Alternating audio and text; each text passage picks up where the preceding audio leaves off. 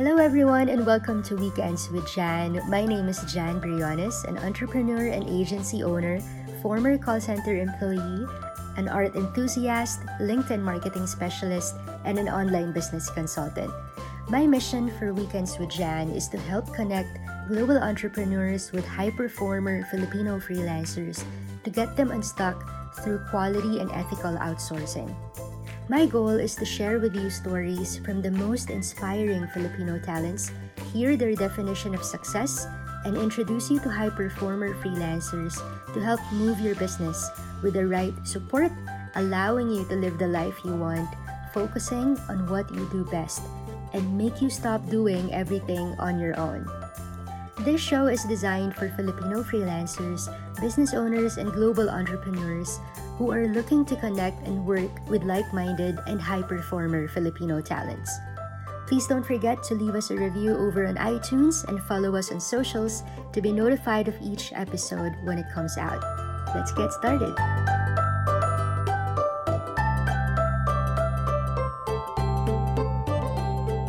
Alright, hello everybody! Welcome to Weekends with Jan. It's 5 o'clock.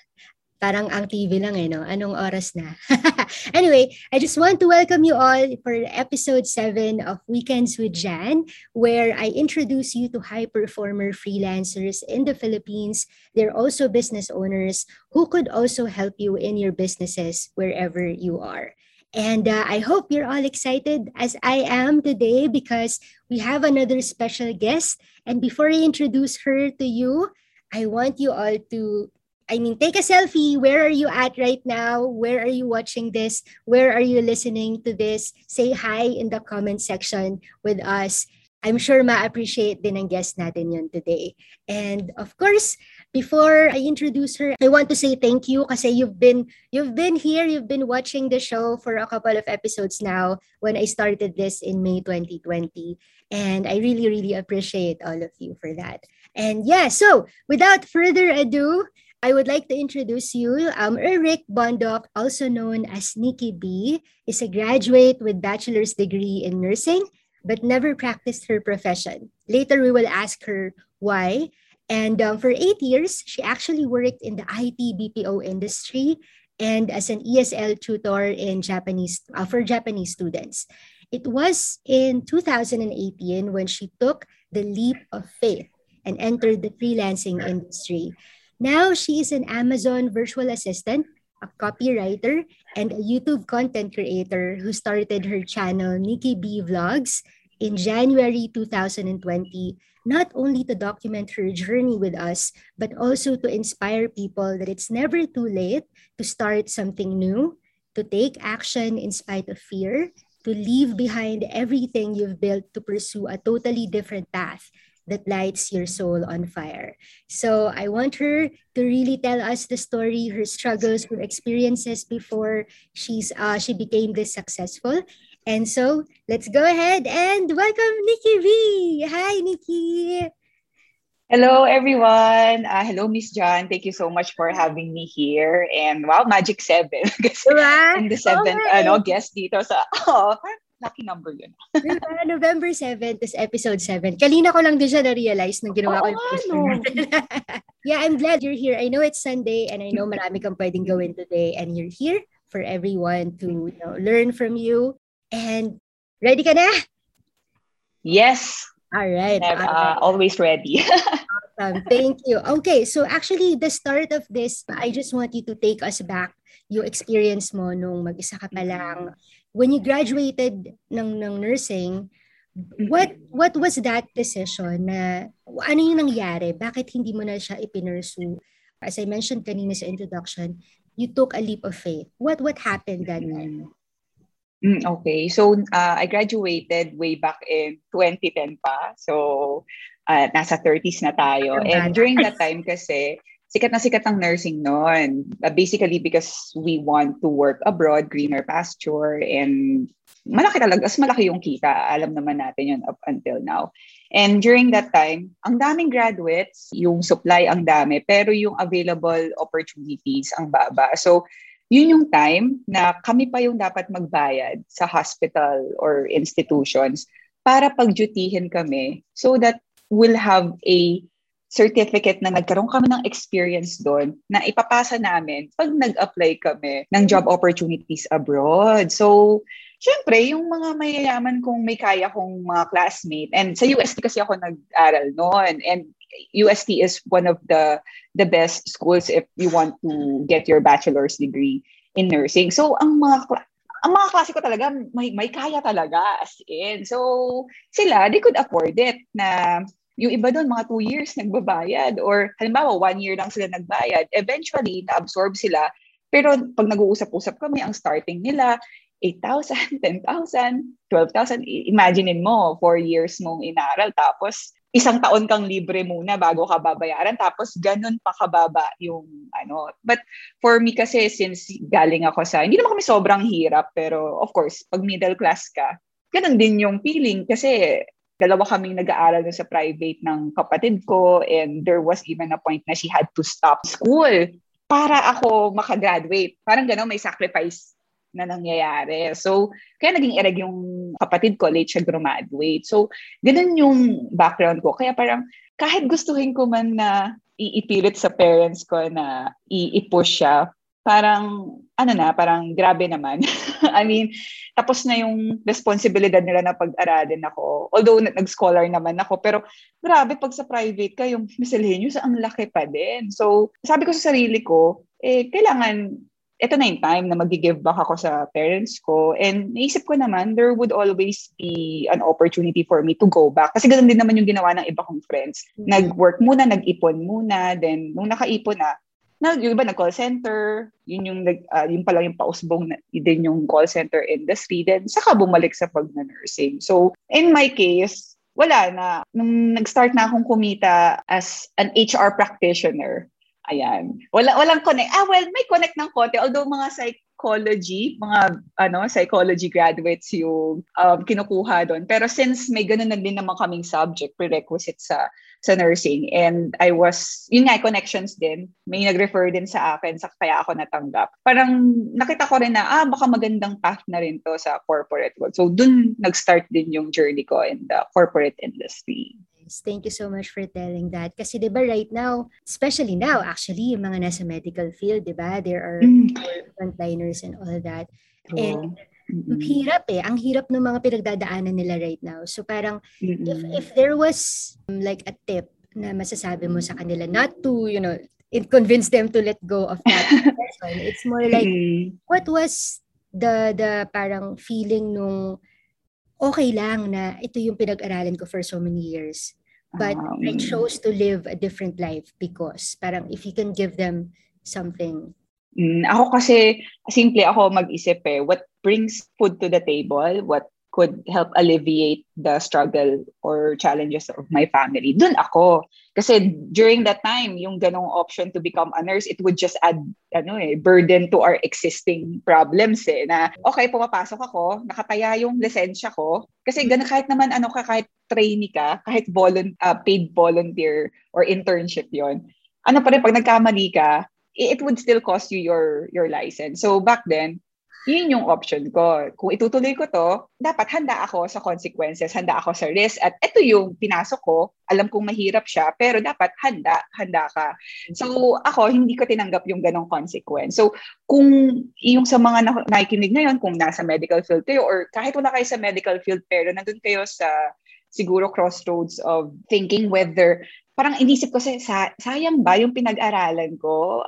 Talaga bang hindi ko na siya magagamit? But sometimes for the believers, for the religious people, God works in mysterious ways. For the non-believers, or other religions, there's a universe that's working behind. There's a bigger, force out there. Na actually, eventually, na-practice ko pa rin naman yung theoretical knowledge. Hindi nga lang yung actual skills. Kasi right now, I'm noong 2018 when I ventured into freelancing at naging Amazon VA ako, I started working for the supplements niche.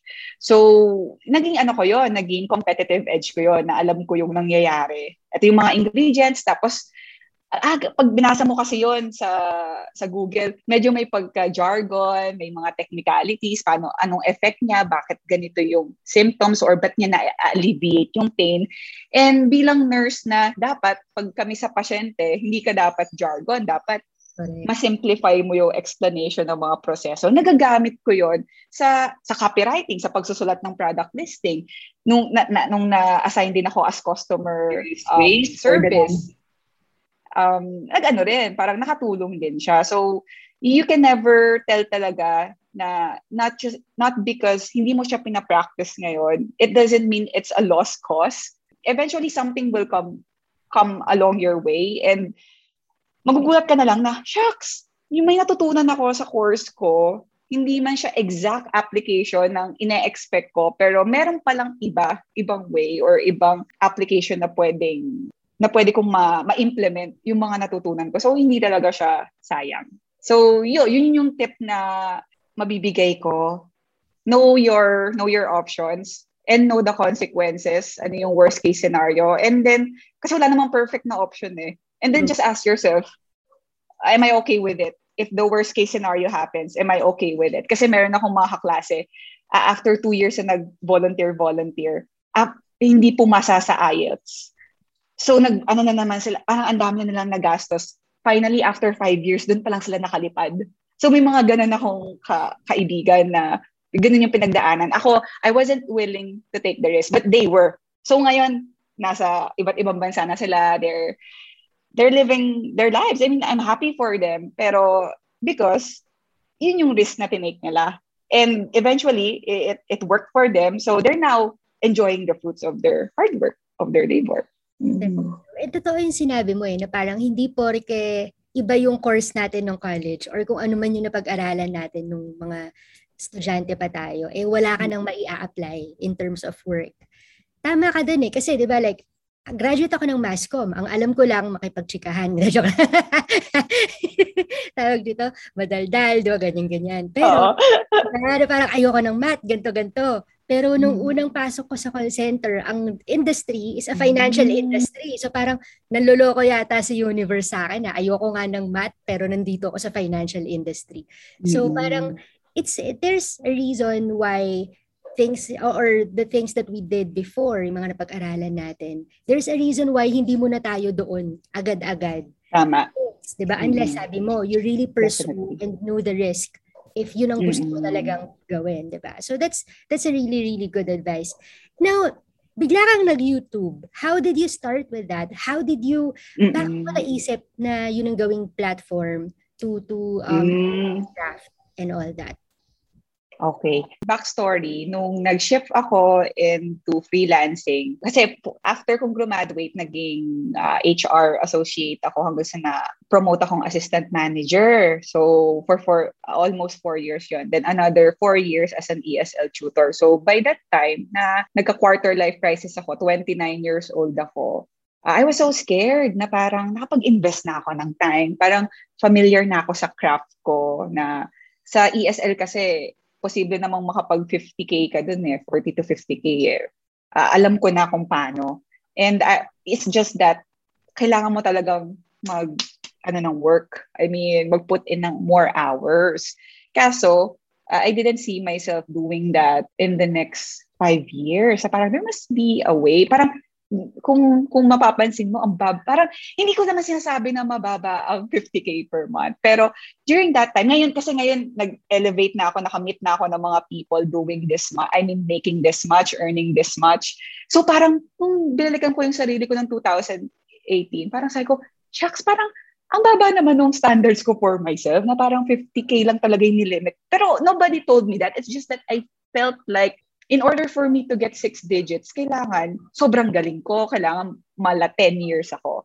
So, ang nangyari, nung nag-shift ako into freelancing ng 2018, I got the same, eventually, within 4 or 5 months, na parang na-surpass na niya. Una, napantayan na niya yung ESL income ko, hanggang sa nalagpasan na niya. So, dun unang na-break yung pattern ko na, okay, I don't need to work 10 to 12 hours teaching just to earn this much.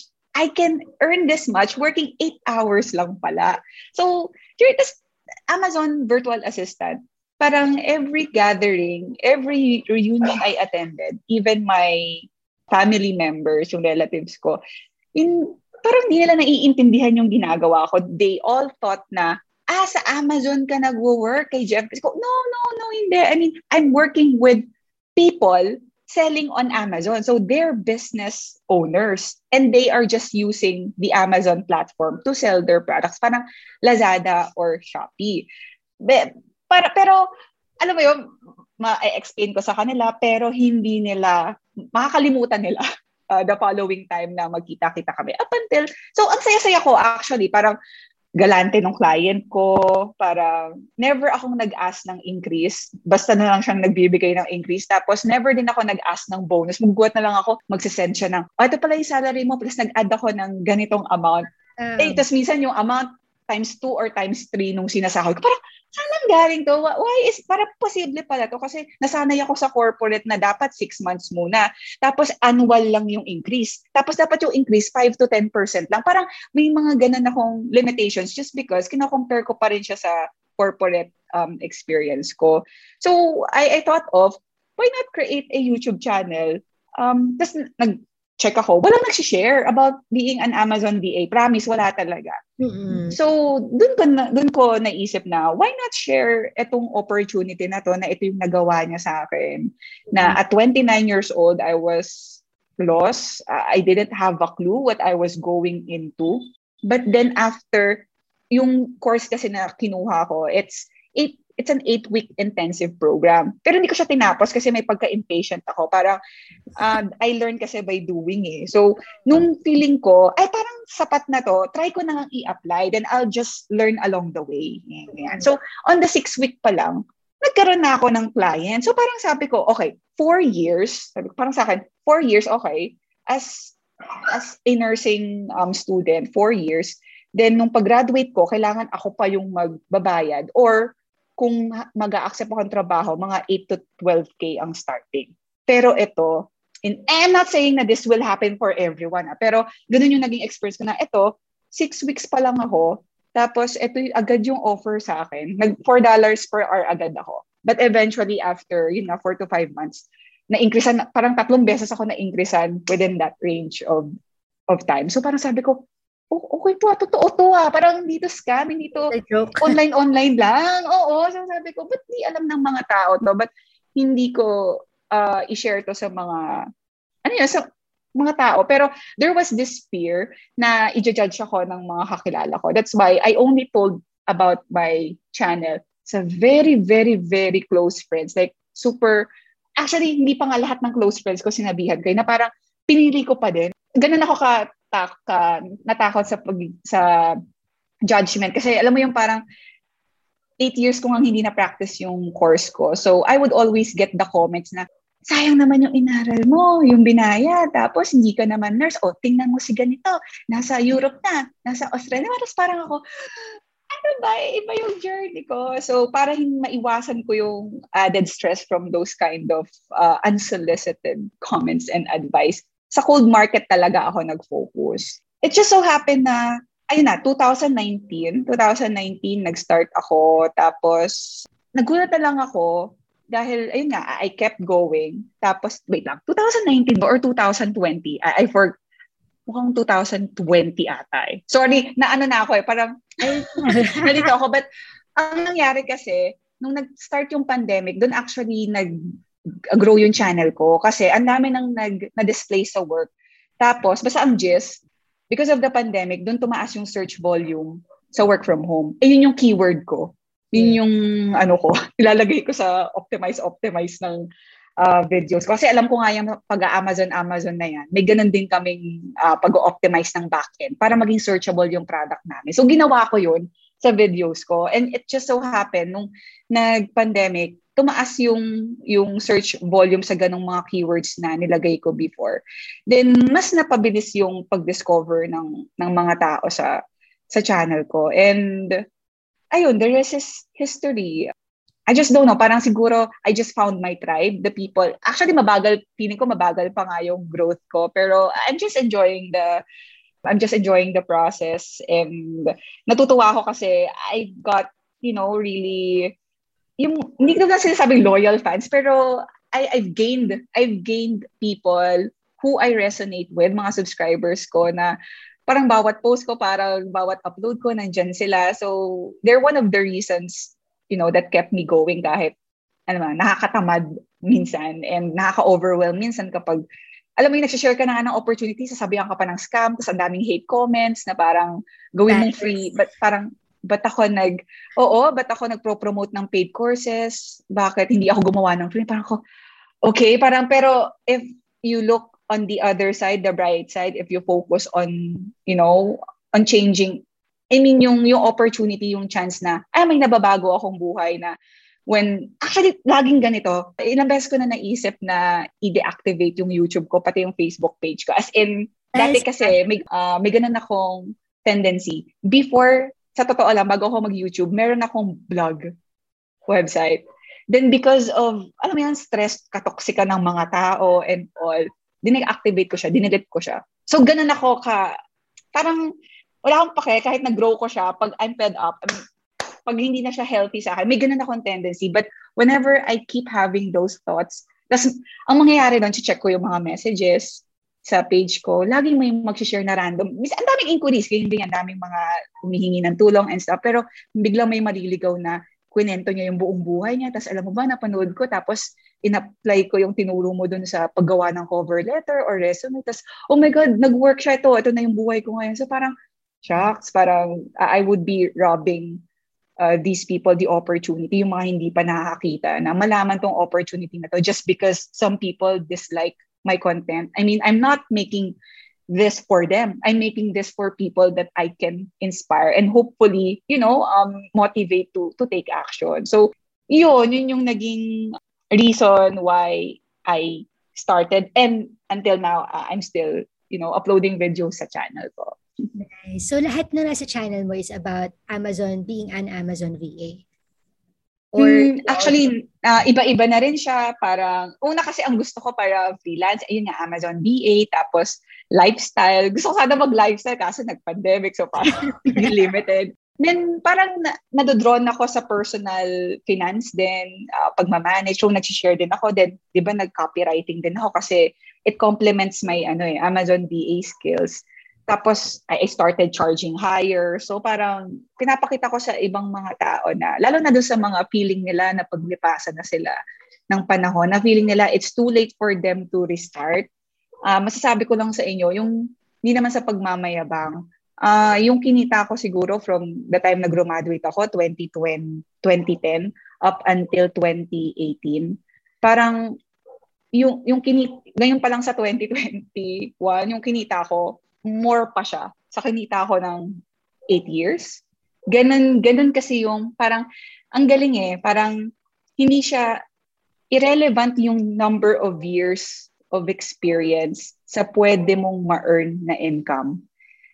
As long as, once you find your alignment, as long as you find, kasi ako, wala namang sure sa atin, hindi ko naman alam kung magugustuhan ko yung pagiging Amazon VA, pagiging copywriter, but I just tried it. Kasi you'll never know unless you try John can tell me na, mahirap siya. That's in her experience, in her opinion. Pero paano pag sa akin pala, yung pala yung click sa akin. And it just so happened na nag-click siya sa akin hanggang sa nag-upgrade pa ako ng skills ko. And yun nga, parang 29 years old, I was so anxious. I was so scared na, parang back to zero na naman ako. Tanda ko na, yung mga kabatch ko, kinakasal na, bumibili na ng bahay. Ako, mag-aaral na naman ng pagiging Amazon VA. Those were my fear. Pero I'm 32 now. 3 years pa yun. Diba? Within 3 years, I've accomplished more than I've accomplished in the last 8 years because I found my alignment. Because dito ako nag-click.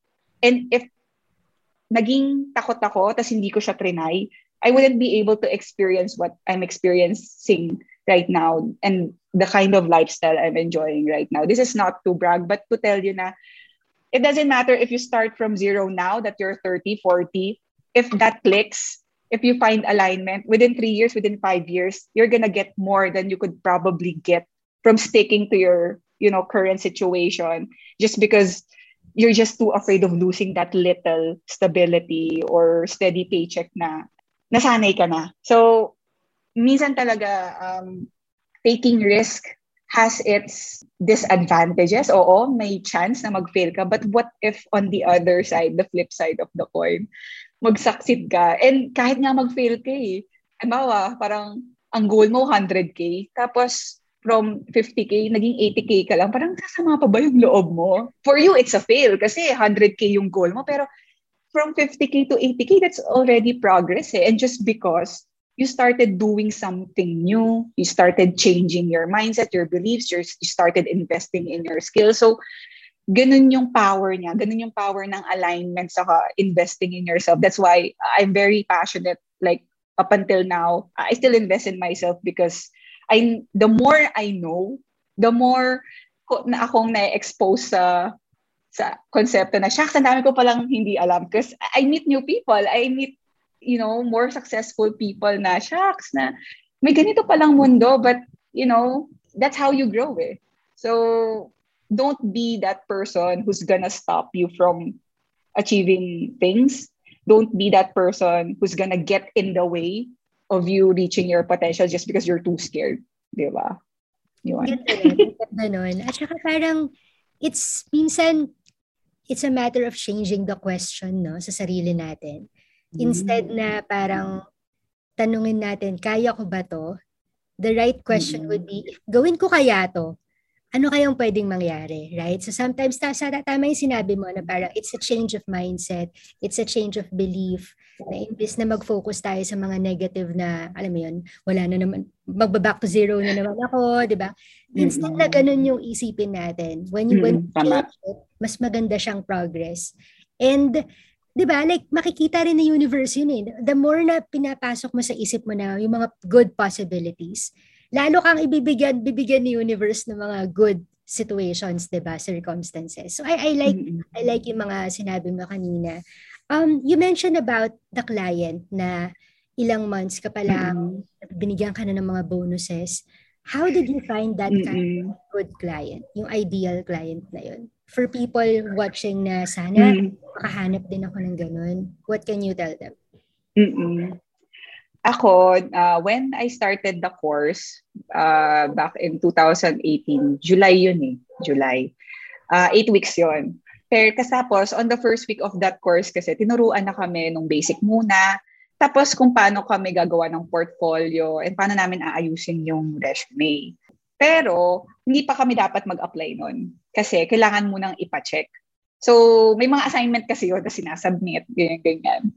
So, ako, hindi ko na inantay. Nag-submit ako, pero hindi ko na inantay. Sabi ko, i-test na natin sa field to. Parang, kasi the field is yung target market ko. So, if I'm gonna get rejections, parang takot din naman ako sa rejection. Parang nakaka-ano naman talaga siya. Nakaka-nervyos naman talaga siya. Pero, ngayon na nag-grow na ako, parang I just see them as data. Na parang I don't take them personally. Na parang just because ni-reject niya ako, hindi naman yun kabawasan ng pagkatao ko na hindi naman ibig sabihin nun, syunga ako. Na parang it's just that we're not a fit.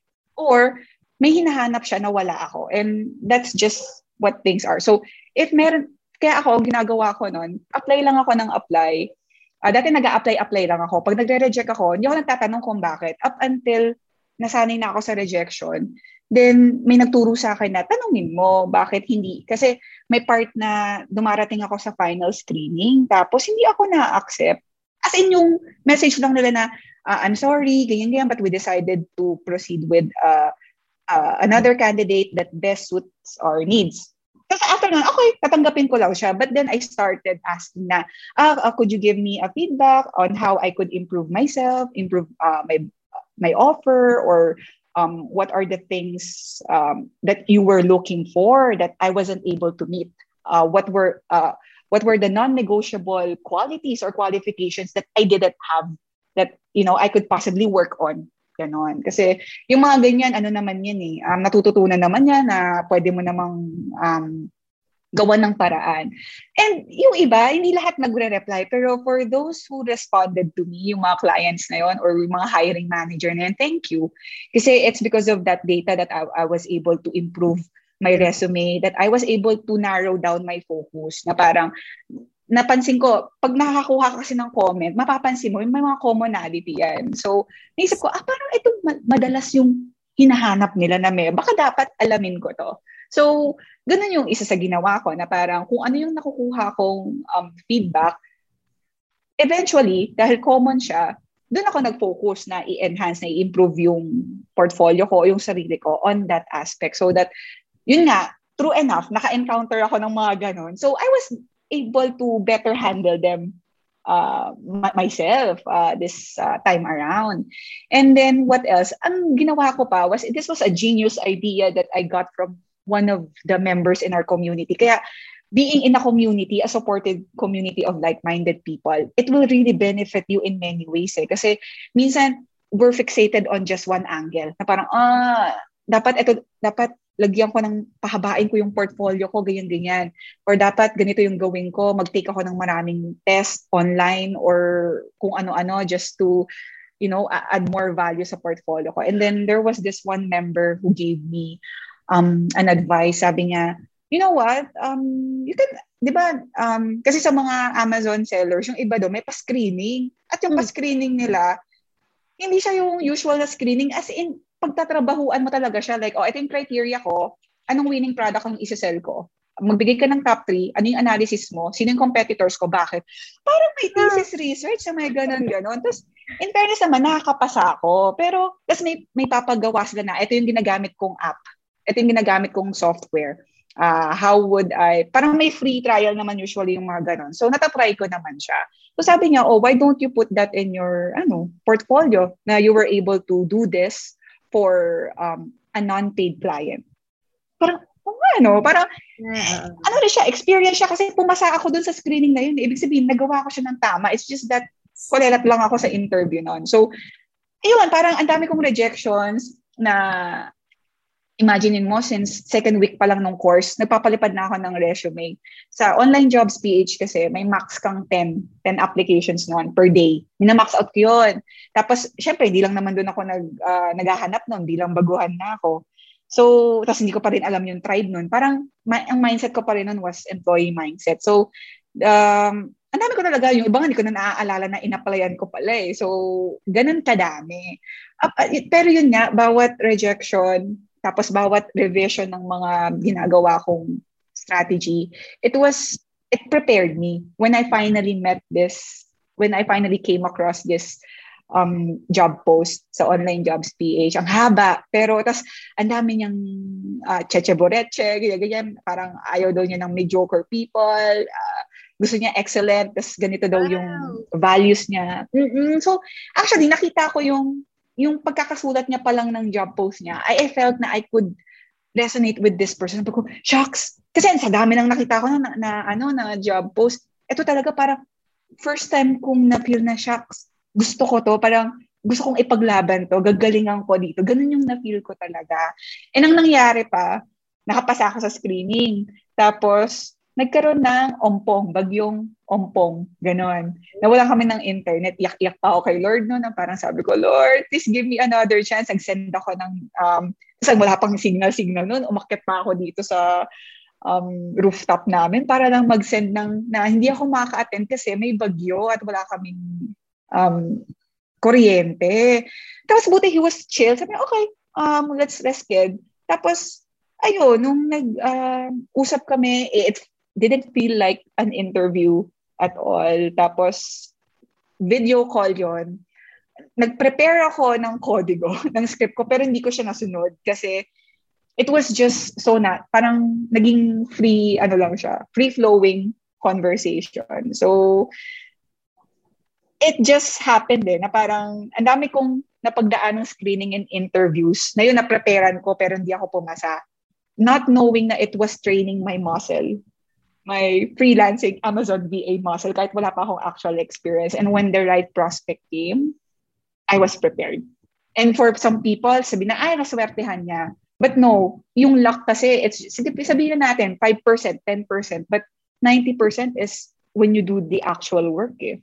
Kasi isipin mo kahit na-meet ko siya sa umpisa, kung hindi ko napagdaanan yung mga rejection na yun, kung hindi ko na baka siguro nga hindi ko magagrab yung attention niya kung hindi ko na-improve or na-revise yung cover letter ko, yung portfolio ko and resume ko eh. But again, walang sayang. At first dati, syempre, iniisip ko, waste of time. Tapos, to be honest, while I was learning to become an Amazon VA, hindi ko nilet go yung pagiging ESL tutor ko. Full-time ako noon. So, sinabay mo siya. Pinagsabay ko talaga siya kasi yun nga I have to support our family noon. We have bills to pay. Mahirap siya. Pero ang challenges naman is hindi naman siya forever. Temporary na magsasacrifice ako ng tulog, ng social life. Pero yung kapalit naman nun, kapag, yun nga, after 5 months, I can have the social life I want to because I finally resigned from my previous work na at least kailangan ko mag-allot ng 10 to 12 hours per day just to work. Eto, nung time na yun, 8 hours lang. So, ganun ko siya nakuha. Hindi siya yung, may swerte pero di siya naging madali. Pero worth it siya kasi up until now hanggang sa naging director for business development. Tapos, nag-resign ako. Nag-try ako mag-resign. Pero ayaw niya. Kinuha niya akong consultant for his team. So, well, ngayon, free ako. Free schedule ako sa kanya. Flexible. Sabi niya, kailan ko lang daw. Parang ako pa yung, bahala ka na kung gusto mong magpakita ngayon. Basta may meeting lang tayo ng ganito. Kung pwede kang umattend, sige, attend ka. Pero mas gusto ko kung nandun ka. So, ganun nag-grow yung relationship namin because, yun nga, nakuha ko yung tiwala niya. Ginalingan ko sa work ko. And, yeah, just because I took the risk, hindi ako natakot sa rejection. Hindi ako tumigil nung maraming nagsasabing no. I kept persevering kasi I would always think na a no is gonna get me closer to that yes eventually. It's impossible naman na sige sabihin na natin 6 months puro no. It's impossible naman 1 year magno-no kung araw-araw ako magta-take action. No, someone's gonna jive with me, align with me, and it happened. In 6 weeks nga lang nangyari. So massive action means diba? Kasi massive action taker talaga ako, Miss Jan. Hindi ako yung send ako ng 1 application a day. No, ako parang massive palipad. As in, ganun ako mag-take ng action. Kaya pag massive action taker ka, mas mabilis yung balik. Kasi mas marami yung pinuput in mong work. Pero of course, kahit massive action taker ka, dapat may qualitative part pa din. Dapat quality control, parang ano pa ba yung sinasubmit mo? May sense pa ba? May dapat bang i-improve? So, it's hand in hand. True. Mamaya, massive action taker nga. Tapos send ka nga ng send. Copy-paste ka naman, di ba?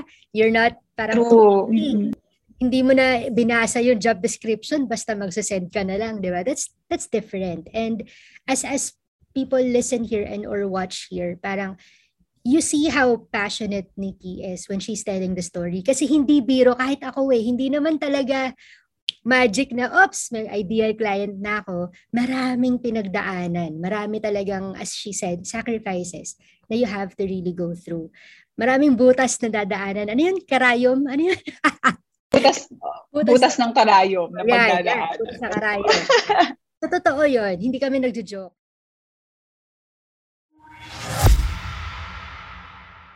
Did you know that before my lead generation agency Connected by Humans began hitting 7 figures, I was a bootstrapping business owner? I waded my way out of the BPO industry to follow the path of entrepreneurship. Mastering LinkedIn marketing became my passport in reaching global entrepreneurs who see the value in the services my agency provides. I am here to tell you that you can do it too. You may not be a seasoned marketer or have a degree in business or marketing, but you can definitely run a successful lead generation or marketing business. With the right strategies, you can leverage LinkedIn so you can be found by high-ticket clients, consistently generate new leads, build a brand, or grow a business exponentially. Imagine being a LinkedIn expert. Business owners come to you to seek advice on getting more leads or take their business to the next level. By providing value, you create a profitable business for yourself. It's simply life-changing. Join us at the School of LinkedIn Marketers and let me show you step by step how you can do it too. Plus, Get massive engagement and sales, whether you have a small, medium business, an agency, a big brand, or a freelancer who is new to LinkedIn.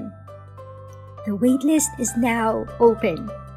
Access the link in our show notes, and I'll see you inside.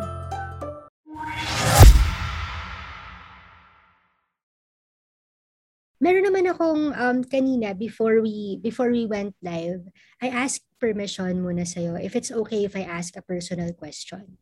So, you recently lost your mom, and I wouldn't, hindi ko naman tatanungin talagang actual na nangyari, but can you tell us the experience nung now that you are in the freelancing industry, what could have been or what could have not happened if you pursued nursing or if nasa ibang bansa ka? The experience, can you tell us about it? Siguro number one is, of course, financial. Financial, tawag dito, aspect. Kasi, ang mahal.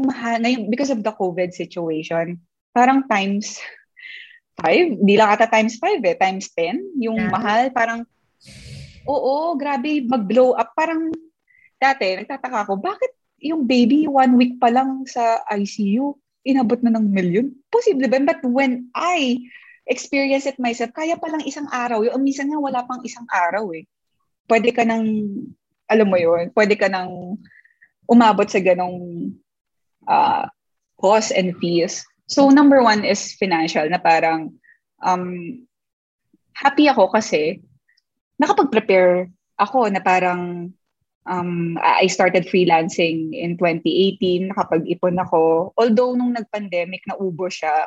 Pero dahil na naubos siya, tapos nawala ng work yung mom ko because of the pandemic, I had to double time. I had to accept more clients than I would actually work with. Kasi magkaibang household kami ng mom ko. So may expenses ako for myself, then I have to support her. Actually, tinapatan ko yung sahod niya sa call center. Kasi makulit siya na parang gusto niya, hindi, parang, di ba, nung, siguro denial yung mga tao na parang, di, kaya. Nung nag-ease out na ng August 2020, di ba, parang medyo bumabalik na sa office ulit. Nagsabi siya sa akin na daw siya, a-apply. Sabi ko, wag, wala pang vaccine, antayin muna natin, ganyan, ganon. So, yun, parang, at least, during that time, I was able to protect her, probably lengthen her life, because I had the capacity to do so. I had the resources to do so. And, ano pa ba? Ang nangyari din kasi, nag-grow na rin ako as a freelancer. Kasi right now, I don't have really a team. A team that, di ba kasi tulad ni Miss Jan, may digital agency na she has a team na siya yung taga-close ng client, then she can delegate the task to her team. Ako walang ganon. So when I have a client, ako yung nagko-close, ako din yung gumagawa. But ang naging ko kasi, strategy was, hindi ako yung ha-accept ng maraming client para sa maliit na kita. Ang ginawa ko, nag-invest ako sa sarili ko, nag-upgrade ako ng skills ko, tapos kumuha ako ng mga clients na kaya kong ipapanalo yung laban. Then I charge higher. So ganun ako, ganun yung naging tactic ko. So I'm charging higher, I'm charging 6 figures, but I don't have a team. Ako lang gumagawa nun because I already know, parang alam ko na yung sistema because yun nga, I invested in myself. So nung time na kinailangan ako ng mom ko, I was available. I was available na, yun nga, with the COVID situation, limited yung galaw mo, konting galaw dapat may swab, konting kailangan may test. Ang daming complications. Parang pag may sugat ka, imbis na ang first step is gamutin siya, parang itetest ka muna kung positive ka ba. Tapos bago ka bibigyan ng halagang, no? Kada swab, test, bayad. True. So, ganun yung naging experience ko na buti na lang na parang ganito na yung ginagawa ko because I was able to serve her. Even, ay ako mayak. even at the last moment. Kasi nag-positive siya. So, yung mga kasama niya sa tinitirhan niya, they couldn't, hindi nila pwedeng malakad yung mga sa papers, sa funeral. Even pagbabayad ng bill, I had to do it everything. Ano na lang din siguro na hindi kami nagkaroon ng close contact. Kasi imagine kung nagkaroon kami ng close contact before she passed away. Walang mag-aayos nun because my sister is in the US. Dad ko passed away in 2015. Tapos yung mom niya, syempre, senior citizen na. Tapos yung kapatid niya, kakamatay lang 6 months before. So, walang may ibang mag-aasikaso. Tapos yung isa niya pang kapatid na nabubuhay, working abroad. So, wala talaga ibang mag-aasikaso. So, parang, parang, masakit. Pero, yun na lang yung tinitingnan ko na parang, at least I was able to serve her in her remaining time. Yun nga. Tapos, alam mo yung parang, iba kasi nung namatay si Papa, sobrang hirap kami noon. Like, 2015, yeah.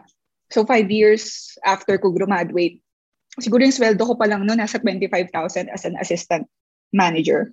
So, tas sa Makati pa ako nag-work. So, parang hindi talaga siya sapat.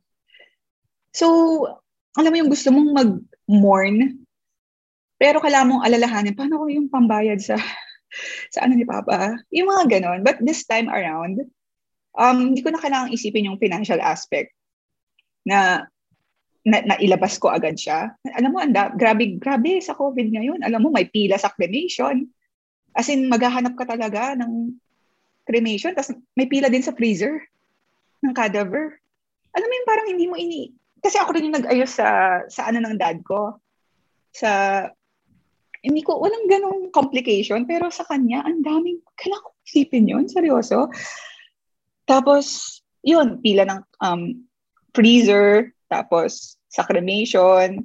Tapos, sobrang blessed lang ako na yung mga kaibigan ko na kinuhanan ko ng insurance kasi meron akong St. Peter na insurance na kaya okay na kunin mo yung insurance sa kaibigan mo or sa kakilala mo na makakausap mo agad-agad because if it wasn't for her, si Joy, mapabaliw na ata ako kasi parang iniisip mo, ganito yung nangyari, in shock ka, tapos magtatawag ka pa ng mga tao, tapos maghahanap ka pa ng saan siya ibubook, mga ganon.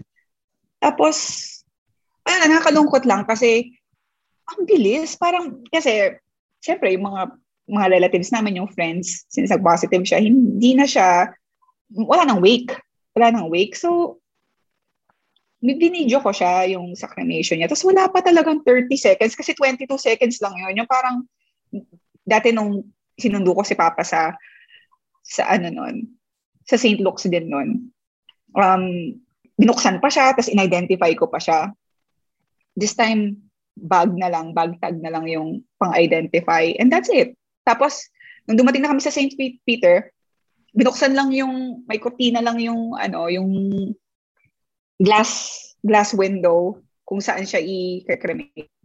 Tapos, ma'am, okay na, gumanon lang yun. Tapos, pinasok na siya, tapos nagsara na. Tapos sabi ko, 22 seconds, yun na yun. Tapos, nag-antay na lang kami sa chapel para antayin yung pare na magmimisa sa kanya kasi parang 3 to 4 hours yung tawag dito, yung pagkikremate, yung cremation process. So, ganun, parang thankful, parang siguro, parang morbid siguro ng kwento, pero nung na-process ko na siya, na parang thankful pa rin ako na I was there for her too.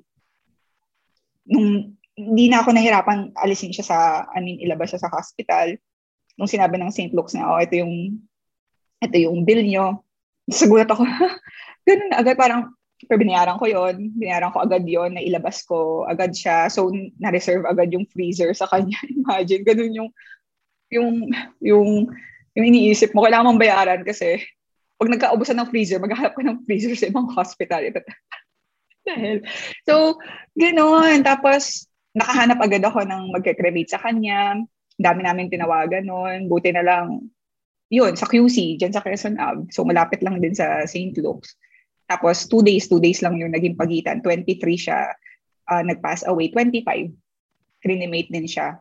Pero nung una, yung mga tinatawagan namin, after a week pa pwede kami inaano.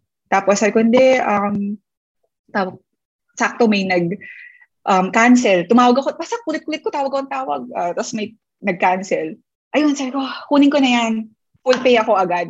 Kasi parang sabi, ma'am, pag di nyo na full pay, ibibigay namin sa iba. Walang problema, full pay ko. Alam mo yung parang, I could just focus on the process of taking care of her without really thinking about the finances because I've prepared for it. I was ready for it. So, ganun yung tawag dito. Ganun yung naging experience ko. And because, yun nga sabi ko, di ba, I only work with a few clients, very few clients that I resonate with.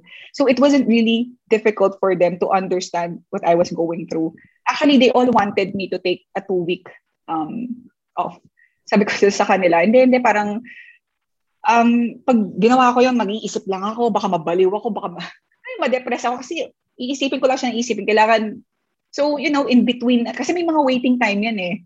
May mga waiting time na process kasi nga COVID positive. So, in between, nag-work talaga ako na parang I need to busy myself kundi baka mabaliw ako or something. So, yun nga, since wala akong team, parang wala akong burden na shucks, yung team ko needs me. Hindi, parang I've already laid down the SOPs, tapos para doon sa isa kong client na endorse ko na lahat, tapos yung sa isa ko namang client, hindi naman ako like yun yung in charge doon, like I'm one of the soldiers or doers. So ganun yung naging impact niya sa akin. Parang it wasn't a bad experience all in all, but yung freelancing made it a bit better. Na right now that I'm looking back na at least, diba, yun nga sinasabi ko kanina, I was able to serve her for the last time. And yun, to be honest, I'm lost kasi siguro ever since college, tas up until she passed away, parang I would always work for not just for myself but for my family. So ngayon na ako na lang mag-isa. Parang wala, parang I'm just doing stuff. I'm working with clients. I'm charging this much. So, what am I supposed to do? Parang pinifigure out ko pa. Parang, ano bang magandang... Kasi bumili nga ako ng bahay. Hindi ko nga gusto yung magkaroon ng bahay eh. But she wanted to have a house. So, bumili ako ng bahay. Pero, pre-selling. Tapos, next year pa, yung tawag dito, yung turnover. Tapos, yun nga lang.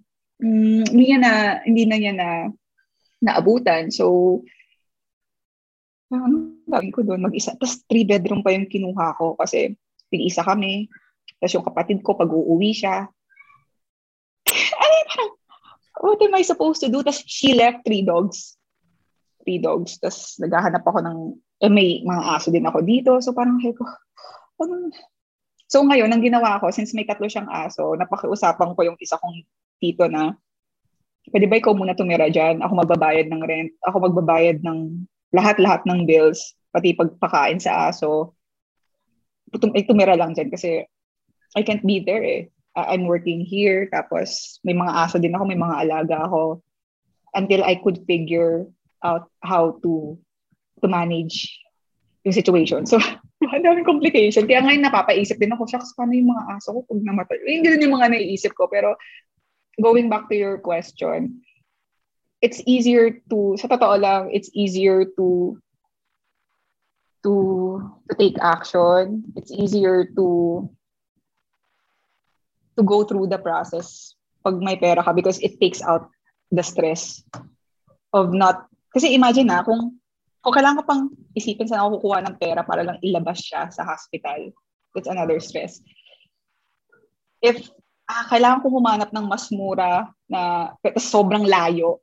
Usually, nire-refer na kami Antipolo, yung iba Laguna. Sabi ko, Quezon City lang kami. Pero ang dami daw kasi sa NCR, pila daw, gano'n. So, Imagine. Kaya naaawa din ako sa mga, yung walang-wala talaga, na parang, if ganun yung naging experience ko, may money na ako, pero parang, hindi siya naging smooth eh. Parang, I still have to fight my way sa mga reservation.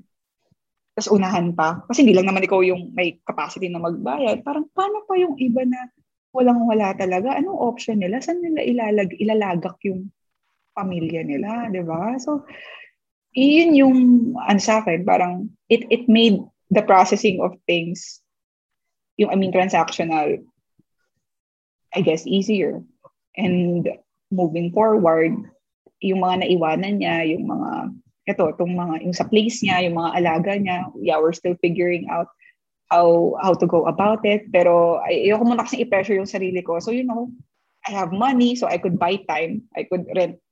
Nakausap ko rin yung landlord niya. Tapos, yun din, nagkaroon din ng issue dun about sa disinfect and stuff. Pero yeah, we were able to, kung wala akong pera, magiging issue talaga yung magkakabaranggayan kami. Pero since I had the money, pinadisinfect ko yung place niya just to alleviate the fear of the neighbors. So, kaya thankful ako. I mean, yun yung silver lining na naging matiwasay. Matiwasay yung it's not the usual traditional way that we honor our loved ones when they pass away, but at least I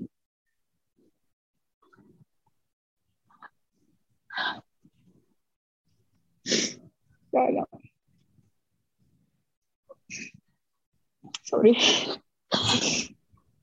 Sobrang thank you.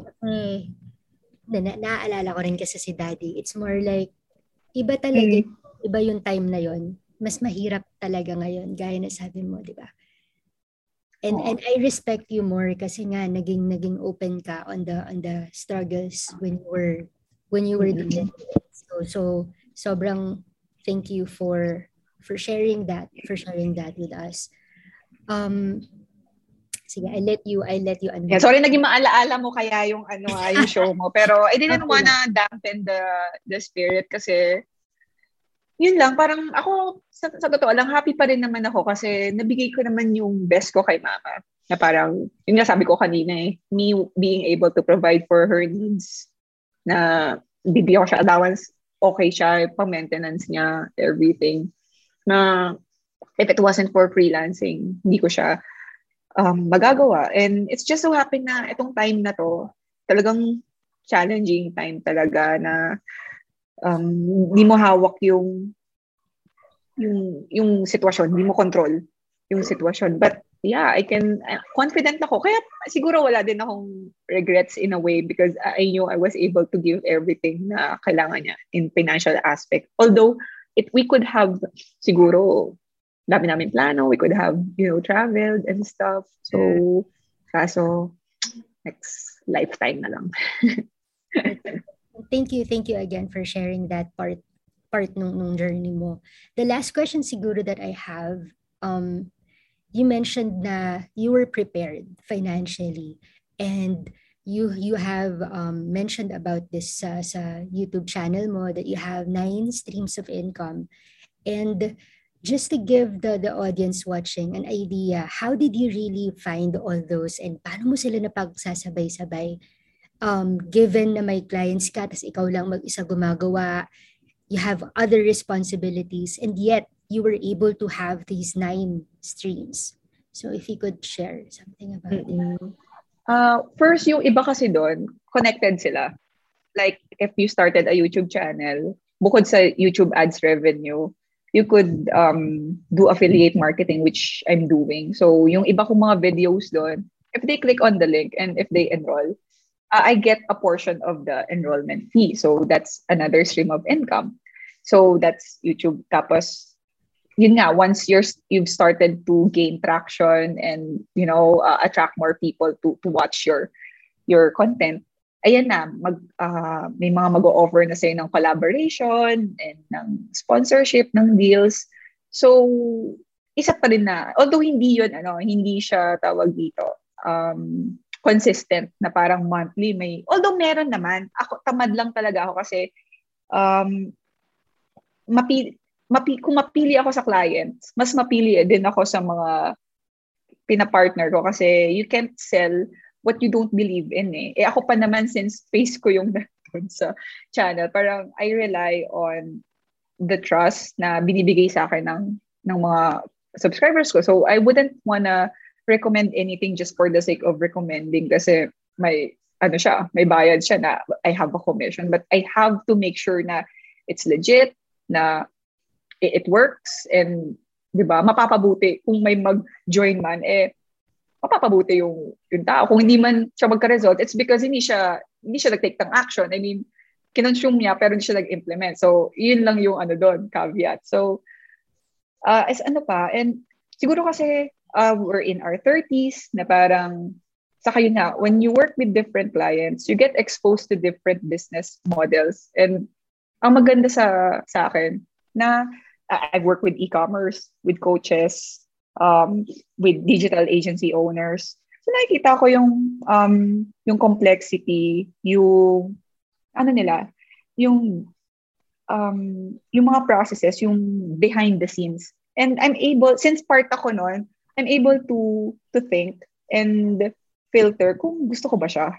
Like, laki nga ng kita, pero ito yung kailangan kong i-build behind the scenes to be able to support and sustain that income. Like, am I up for it? And if my answer is no, then I wouldn't do it. That's why I don't want to be a digital agency owner because I work with digital agency owners. I see what's happening behind the scenes. And I mean, di ba, ako nga, hiring pa nga lang ng mga team members for a client.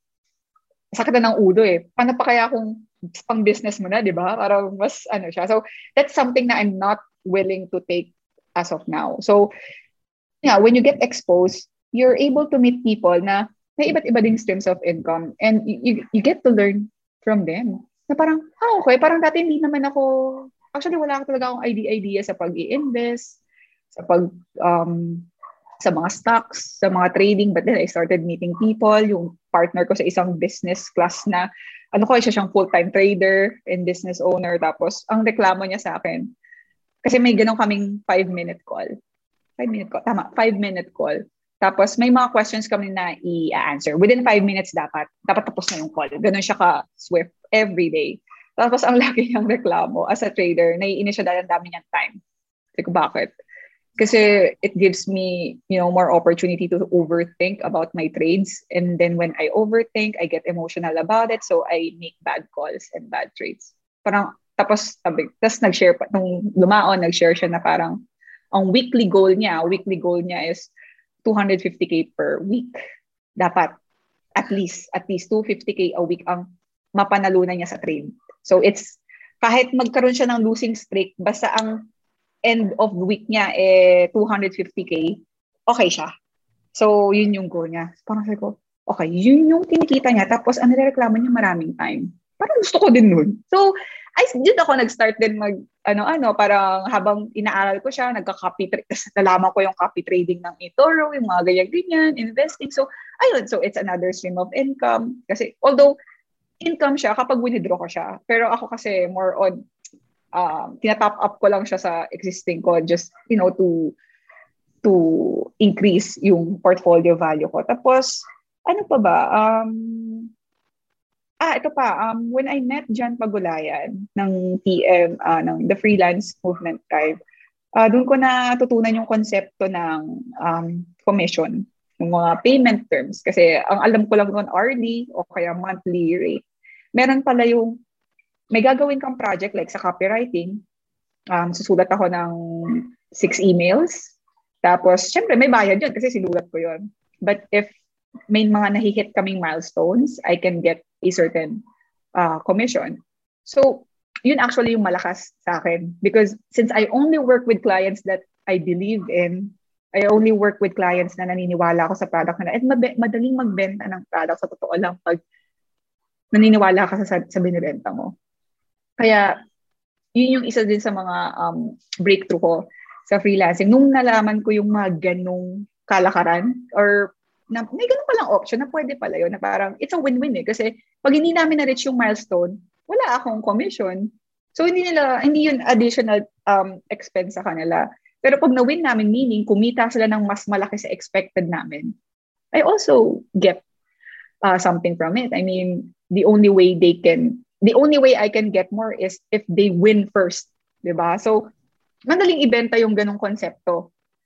'Yon. Tapos hanggang sa ayan na nagsabay-sabay lang, although yes, challenging siya bilang ako lahat yung gumagawa. Pero gaya ng sinabi ko kanina, nag-focus ako sa nag-work sa akin, and what works for me is handling a few clients and charging premium for that. Kasi since I'm handling few clients, hindi ganun ka-crowded yung plate ko. Parang I can still have space for hobbies or anything that I wanna pursue. O kaya TikTok, lagi kita nakakapanood sa TikTok. Ngayon, so ayun lang, parang I just found a way for me to organize those things. Although hindi yung 9 streams of income na hindi siya monthly, yung iba doon parang quarterly and stuff. Pero saan ka naman nakakita ng nag-promote ka ngayon, tapos the following month, ay papasok na pera sa'yo na, ay, surprise. Di ba? Parang mga unexpected sources of income na alam mo marireceive mo siya pero hindi mo alam kung magkano kasi hindi mo naman alam kung ilan yung mag-enroll or ilan yung mag-click. Pero nakakatawa lang din na may mga ganon. So, yun lang yung, kung may advice ako is grow them one by one. Kasi ako hindi ko naman sila grinow overnight eh. Like, nag-start ako ng YouTube muna. Nag-focus muna ako hanggang sa ma-monetize ako. Tapos nung na-monetize na ako, actually, before pa ako ma-monetize, nag-affiliate marketing na ako.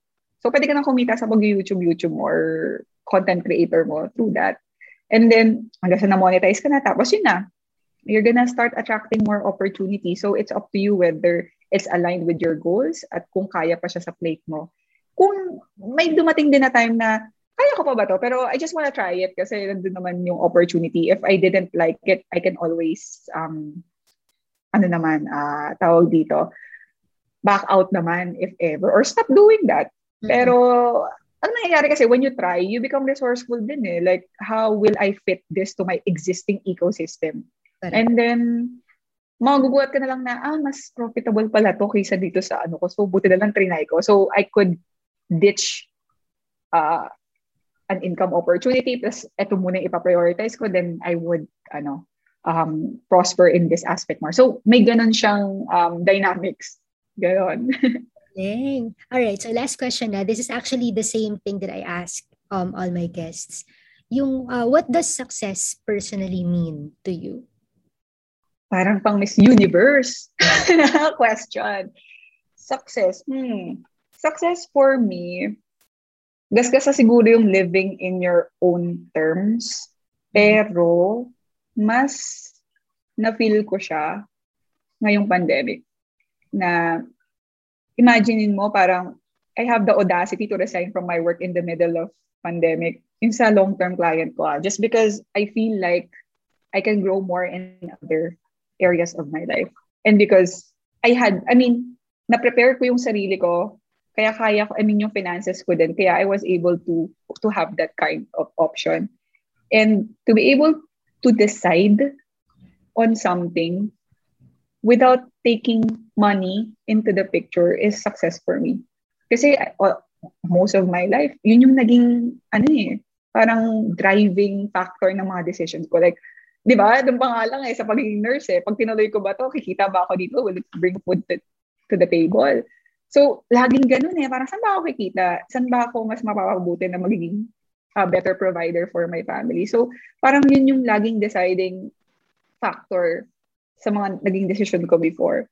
So, again, hindi naman sa pagmamayabang, pero yun nga at the time of pandemic where everyone seems to hold on more to their jobs, na I have that choice, I have that option to let go of, opportunities just because, it doesn't align, or I want to pursue something better, or I just want, parang, actually, hindi pa nga pursue something better Gusto ko lang i-explore yung isang option na pwedeng mag-fail ako. Or pwedeng mag-succeed naman. So parang hindi naman siya start from zero, pero ang sarap lang din ng ganong feeling na hindi mo siya iisipin. And yun siguro yung number one success. Definition ng success for me. Not being able to decide. Being able to decide na hindi kasama yung money sa picture. And sobrang liberating man. Kasi you would be surprised kung gaano na-influensyahan ng pera yung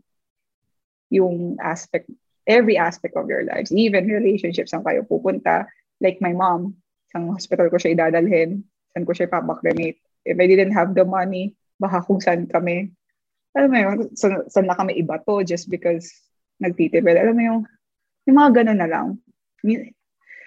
It's sad. It's a sad reality na for you to have a better quality of life is you have to have a certain income coming in. Kaso, ganun talaga eh. But ang good news naman dun is you can dictate talaga your income eh. I mean, it's not with what you take in college. Hindi siya na kukuha sa degree. Yung ginagawa ko, hindi naman sa degree. It's not being able, hindi siya yung pinanganak ka sa mayaman na pamilya. I mean, hindi ako ganun. So, hindi, we have every opportunity to turn our lives around.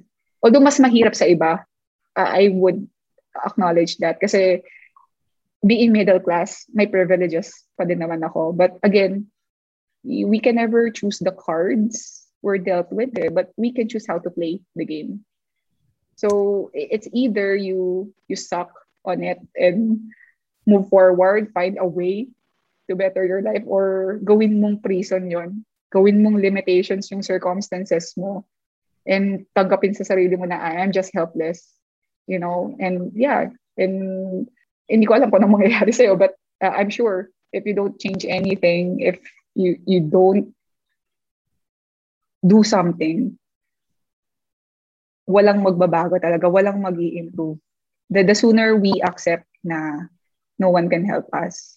Ganun ako eh, parang napaka-low expectations ko sa mga tao na parang I don't expect the government, I don't expect, well, my parents, kasi I'm the one supporting them na parang I don't expect having a sugar daddy to become rich. Kung may option na gano'n, di ba? Biniyayaan na tayo sobrang ganda eh. Pero wala eh. So, ikaw, yung sarili mo lang talaga yung mga asahan mo sa huli eh. Kasi ikaw yung may control sa sarili mo, sa pwede mong gawin. Hindi mo kontrolado yung sitwasyon, pero pwede mong kontrolin yung pwede mong gawin pag nandun ka sa sitwasyon. At who knows, with a little faith, luck, of course, people who support you. I wouldn't be here without the support of people who cared for me. Kaya it's also very important to have the right kind of people around you na if they don't add value to your life, okay lang naman na kaibiganin mo pa rin sila, pero if you don't feel that they support you, feeling mo backup friend ka lang, or parang okay lang na wala ka sa picture. So, di ba parang may mga ganang barkadahan? True. Maybe you're better off, making new friends with people who actually want you to be involved in their lives. And when the time comes na you need them, yung iba ko nga friends hindi pa nga ako, actually may ganun ako, hindi ako humihingi ng tulong, but they would feel na you need something and they would just, naturally reach out to you. So, yun yung, for me, ang daming meaning ng success pero that's the bottom line for me na ginulitin ko. It's not making decisions based on what you want kasi may gusto kang gawin, not because kailangan mong kumita, kailangan mong, alam mo yun, kumayod to support someone. We all start somewhere. Ako, nag-start ako na gano'n, yung goal ko. But at some point, you have to, evolve. Kasi, dati ako na parang naisip ko, paano kaya kung pinanganak ko sa mayaman, tapos I don't have to support my family, siguro ang laki na ng ipon ko, siguro by this age, baka nakapag-asawa na ako kasi, alam mo yun, parang hindi ko kailangang parang hindi ko kailangang hatiin yung pera ko, parang gano'n. Pero Kaso wala wishful thinking lang yun eh. We have to focus on what we can do to improve our reaction to the situation and make use of that situation as something that would push us to upgrade ourselves and to become the better versions of ourselves. Ang ganda, Nikki. Grabe. I mean, this has been super helpful. Not just for me, for sure sa mga nandito nanonood at sa manonood pa sa replay. I really appreciate you sharing all these things. Kahit na bihira tayo nag-uusap. So, ang tagal natin hindi nag-usap and I'm so proud of you. I just want to let that out there. Sobrang isa ka sa mga ina-idolize ng mga tao and I'm so proud kasi I saw how you started eh. 'Di ba? Nung hindi pa tayo magkakilala sa I saw the questions you're throwing out there. You're really getting out there to learn more and I'm so proud of you. So thank you. I know it's over the hour na tayo. Alam ko marami ka pong Sorry guys. No. I super thank you for being here. And next week guys, I hope you still watch the show, and if you wanna, where can people find you in social media pala? Tell us yung mga handles mo.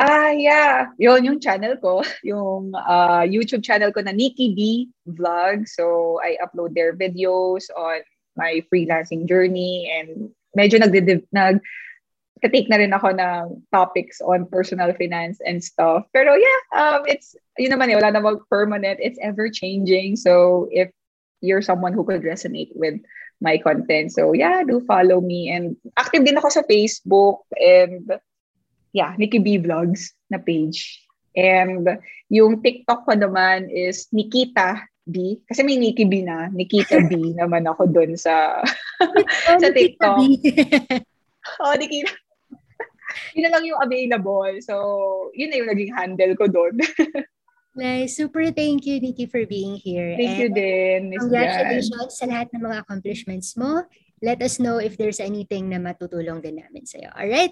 Thank you. Have a good day, everyone. Have a good night. Happy Sunday. And God bless. Bye, guys. Bye. There you have it. Wow. That was a very powerful message. Thank you so much for spending an hour of your Sunday with me. And I hope you guys enjoyed this as much as I did. Now, please head over to our socials at Weekends with Jan for the link.